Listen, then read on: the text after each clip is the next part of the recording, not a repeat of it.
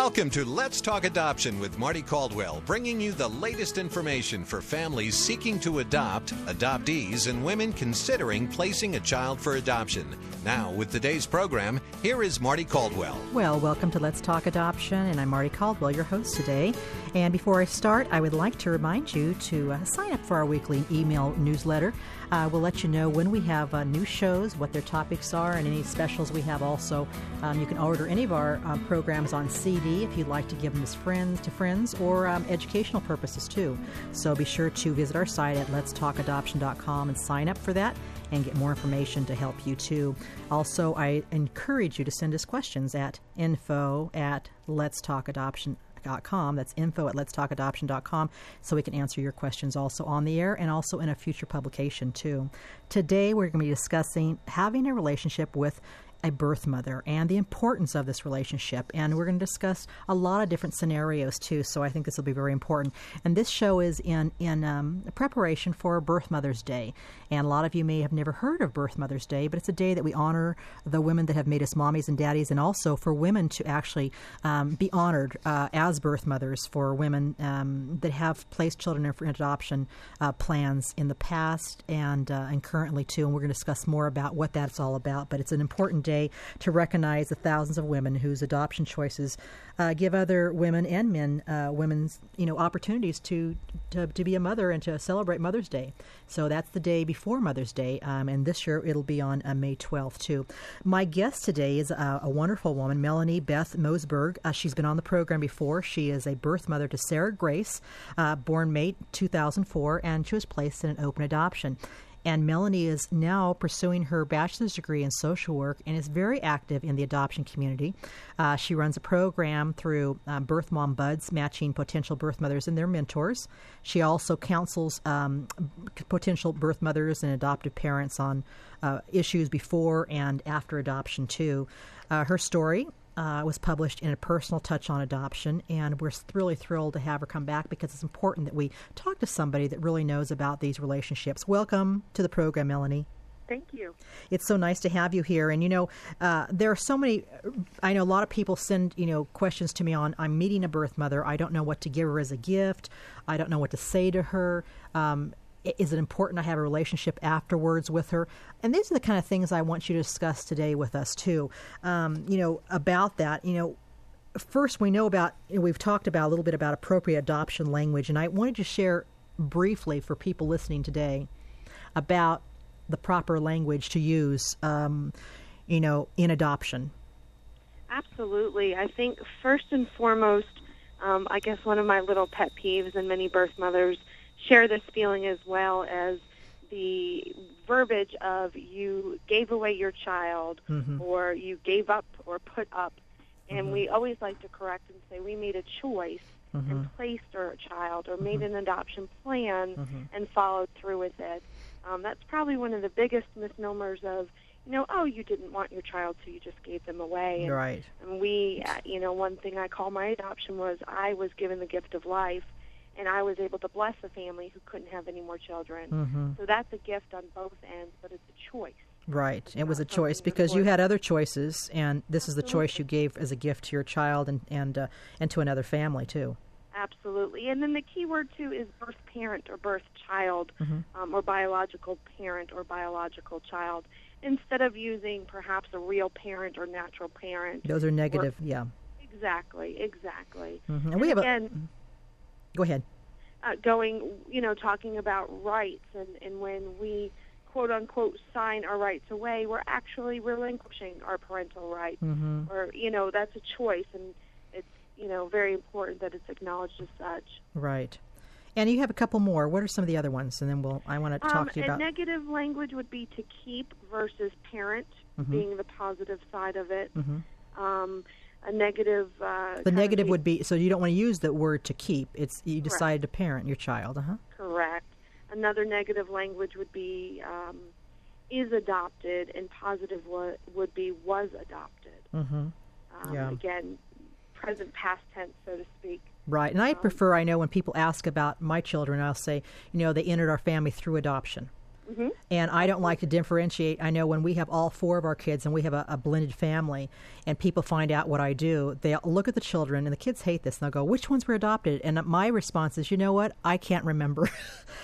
And the kids like that because it really doesn't matter. And I can't remember because I love them all, birthing them or not, or how they entered. I love them where they are today.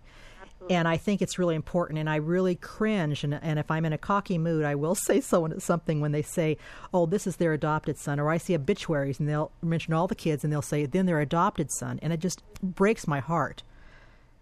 Because when you adopt and you bring a child to your family, they take on your name, and they have all the same benefits that a child brought to you through birth would.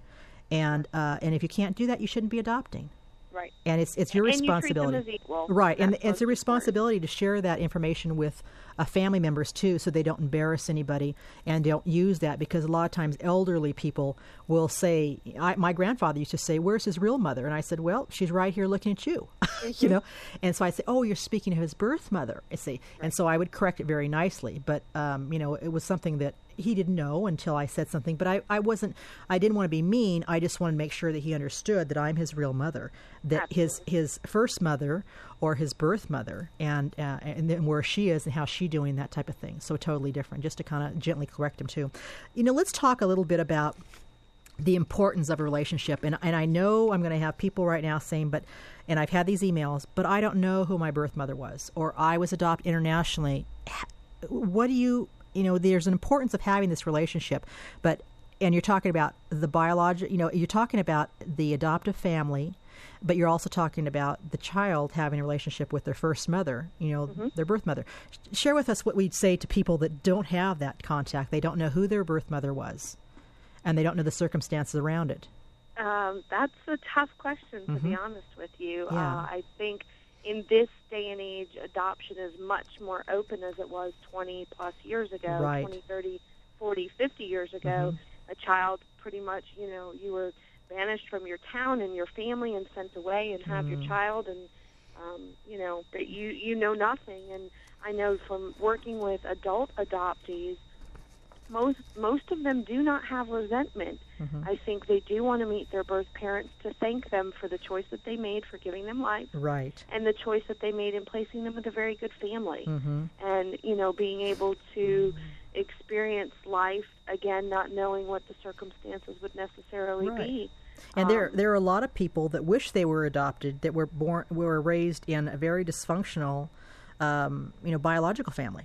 Oh, sure, and even, you know, functional families. Yeah, you know, people joke all the time, I just wish, you know, I wish I had that choice. I was adopted. Yeah. But yeah, I mean, I work with a family, an adoptive family that has 2 adoptive children from different birth mothers, and the 8-year-old jokes all the time and says, I'm going to go live with my birth mother. You know, like, you know, life is greener on the other side, so to speak. But, right. And kids say that kind of thing. Oh, absolutely. And I think most importantly, if it is in your heart to find your birth parents, do so. There are so many search engines out there now. Unfortunately, it's a two-way street, so if they were placed through an agency and records are sealed, if they find out that original agency and they write to them and their birth parents have already submitted, they can match and they can, you know, give them information. And I found that recently with an adult adoptee. Right.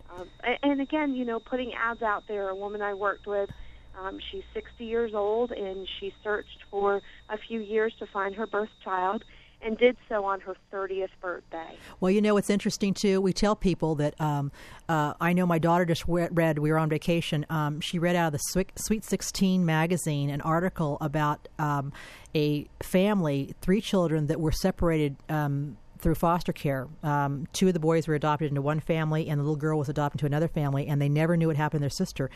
And one day she went on there, and a boy had emailed her, and on MySpace, went on to MySpace, and he had a MySpace and saw hers, and his heart stopped, and, you know, and they emailed each other and got back in touch with each other. So, you know, a lot of people have MySpaces also, and you just have to be careful.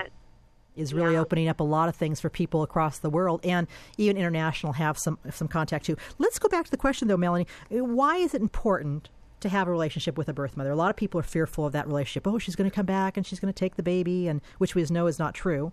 If everything is done legally, and her choice was, I want a birth mom to make this choice because she feels the best for everybody, and not because it's been taken away from her. This child's been taken away from her.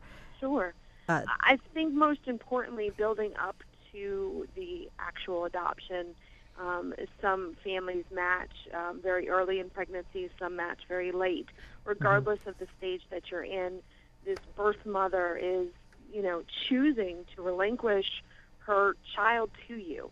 And that is going to be a part of this woman for the rest of their lives. Yes. And being grateful as an adoptive parent, knowing, whether they're currently parenting or this is their first child, you are blessing them with the opportunity to be a mother. And I think it's very important to not believe everything that you hear and not believe everything that you read and all the myths that are out there. In my particular situation, I'm just about 3 years post-placement. And I think the feelings are settled, and the security is definitely back on both sides.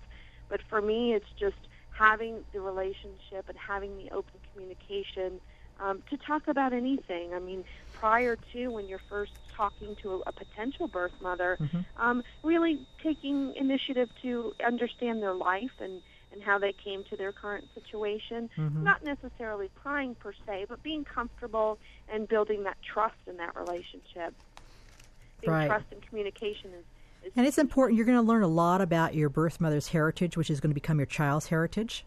My children love it that I have that information about them, and it's all part of it. And I've always loved my birth mothers, my children's biological family. I've always spoken highly, even though we had some really difficult times through these times. But they still honored and loved their child. They love the same child I love. And if it hadn't been for these wonderful women, I would not be a mommy myself. Right. And so it's really important to remember that. And it's just actually stepping back. And some people have more empathy than others. But I think it's honoring the contact you had and realizing these women are going through something so difficult we couldn't imagine ourselves. But they are doing this in the selfless love that says, I love this child and I want something better for them. And they're doing all they possibly can, and we have to honor that. And I really think what goes around comes around, and if you don't do that, someday your child will have contact with that birth mother, and she will share the pain because the contact wasn't continued as promised, or whatever, and that can come back to bite you on the hiney.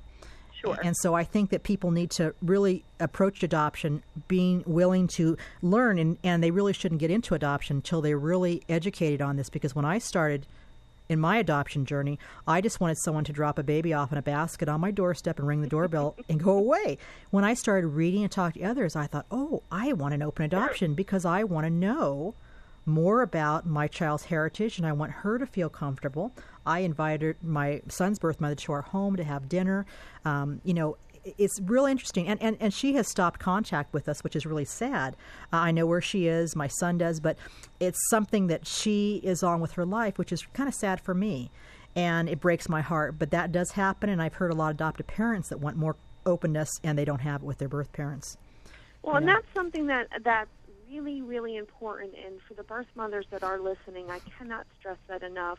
I know, personally and through all the women that I have worked with, consistency in that relationship is so important.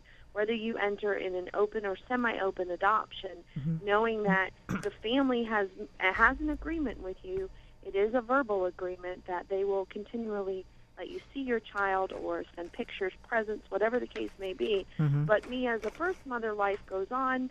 You get married, you go to school, you move away, but you need to keep those communication lines open, and it's so important. Right. And that's something I want to stress to everyone is, on both sides, whether it be the birth parents or the adoptive families, that, again, comes with the honesty and the communication of, if there's times in your life where it's just too hard, either on both ends, be able to speak up and say, I need some distance right now. If it's a year, if it's 2, but be able to reach out. I mean, email, again, and internet is such a great thing. And everybody needs a break, and that's understandable, but you don't ever want to forget. No. And especially as a child gets older, it does get difficult. If a birth parent is in another life and there's not a lot of consistency, policy, it's very confusing for an adoptive child. Right, and they need all that information, and we're seeing more and more studies because I've been in adoption now for 21 years, and I'm tracking the ones that have open and closed and semi-open, and it's really very eye-opening to see the differences, and the parents that have open and semi-open adoption, their adoptions are much more level, and the kids are doing much better because it's not another, oh my gosh, I don't understand this, and did I do something wrong because she doesn't want to have contact with me, or my parents don't want me to have contact with her. Sure. So kids can handle a lot. Listen, we're going to take a break here, and when we come back, Melanie is going to share more about having a relationship with a birth mother. We're going to talk about Birth Mother Day, which is the day before Mother's Day, a wonderful day. It's very important to honor our birth mothers. And so we're going to discuss that when we come back after this real quick break. Don't touch that mouse.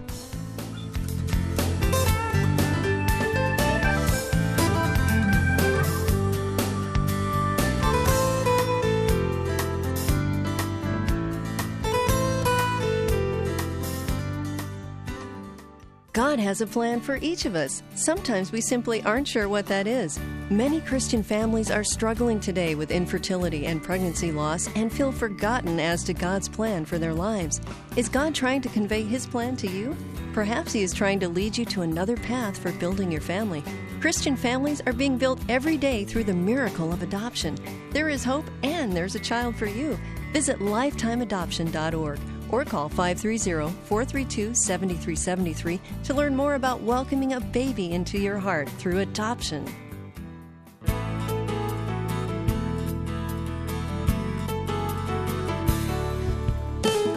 Well, welcome back to Let's Talk Adoption. I'm Marty Caldwell, and today we have on our program Melanie Beth Mosberg, and we're talking about having a relationship with your birth mother.